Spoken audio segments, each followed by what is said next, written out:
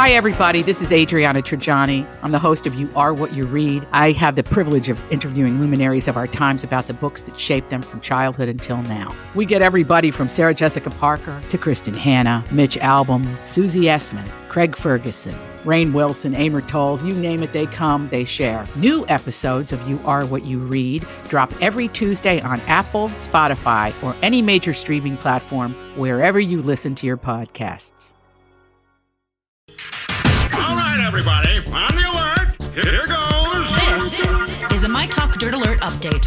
A quick look at what's happening in entertainment. So much dirt. On My Talk. Well, this is going to be juicy. Well, Britney Spears' ex-husband and childhood friend Jason Alexander was spotted at a Free Britney protest in Los Angeles yesterday. You might remember that Britney and Jason were married and then split in the space of about 3 days back in 2004.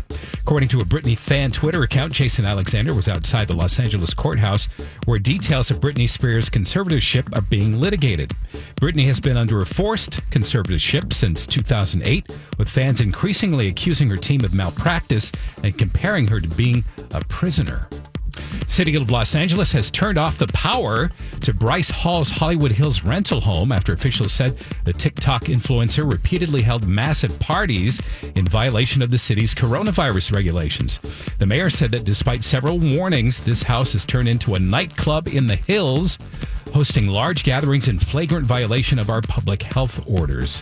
Indoor parties of any kind are banned under the city's coronavirus guidelines as California grapples with a massive spike in cases. And the Minnesota Renaissance Festival won't be happening this year because of the coronavirus. On the RenFest Facebook page, organizers say that current guidelines regarding COVID-19 mitigation made it too difficult to open this fall.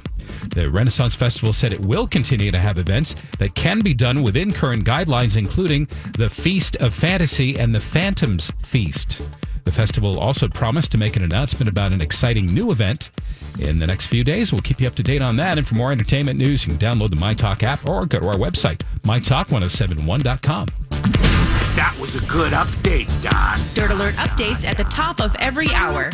Plus, get extended Dirt Alerts at 8:20, 12:20, and 5:20. Meet me back here in an hour.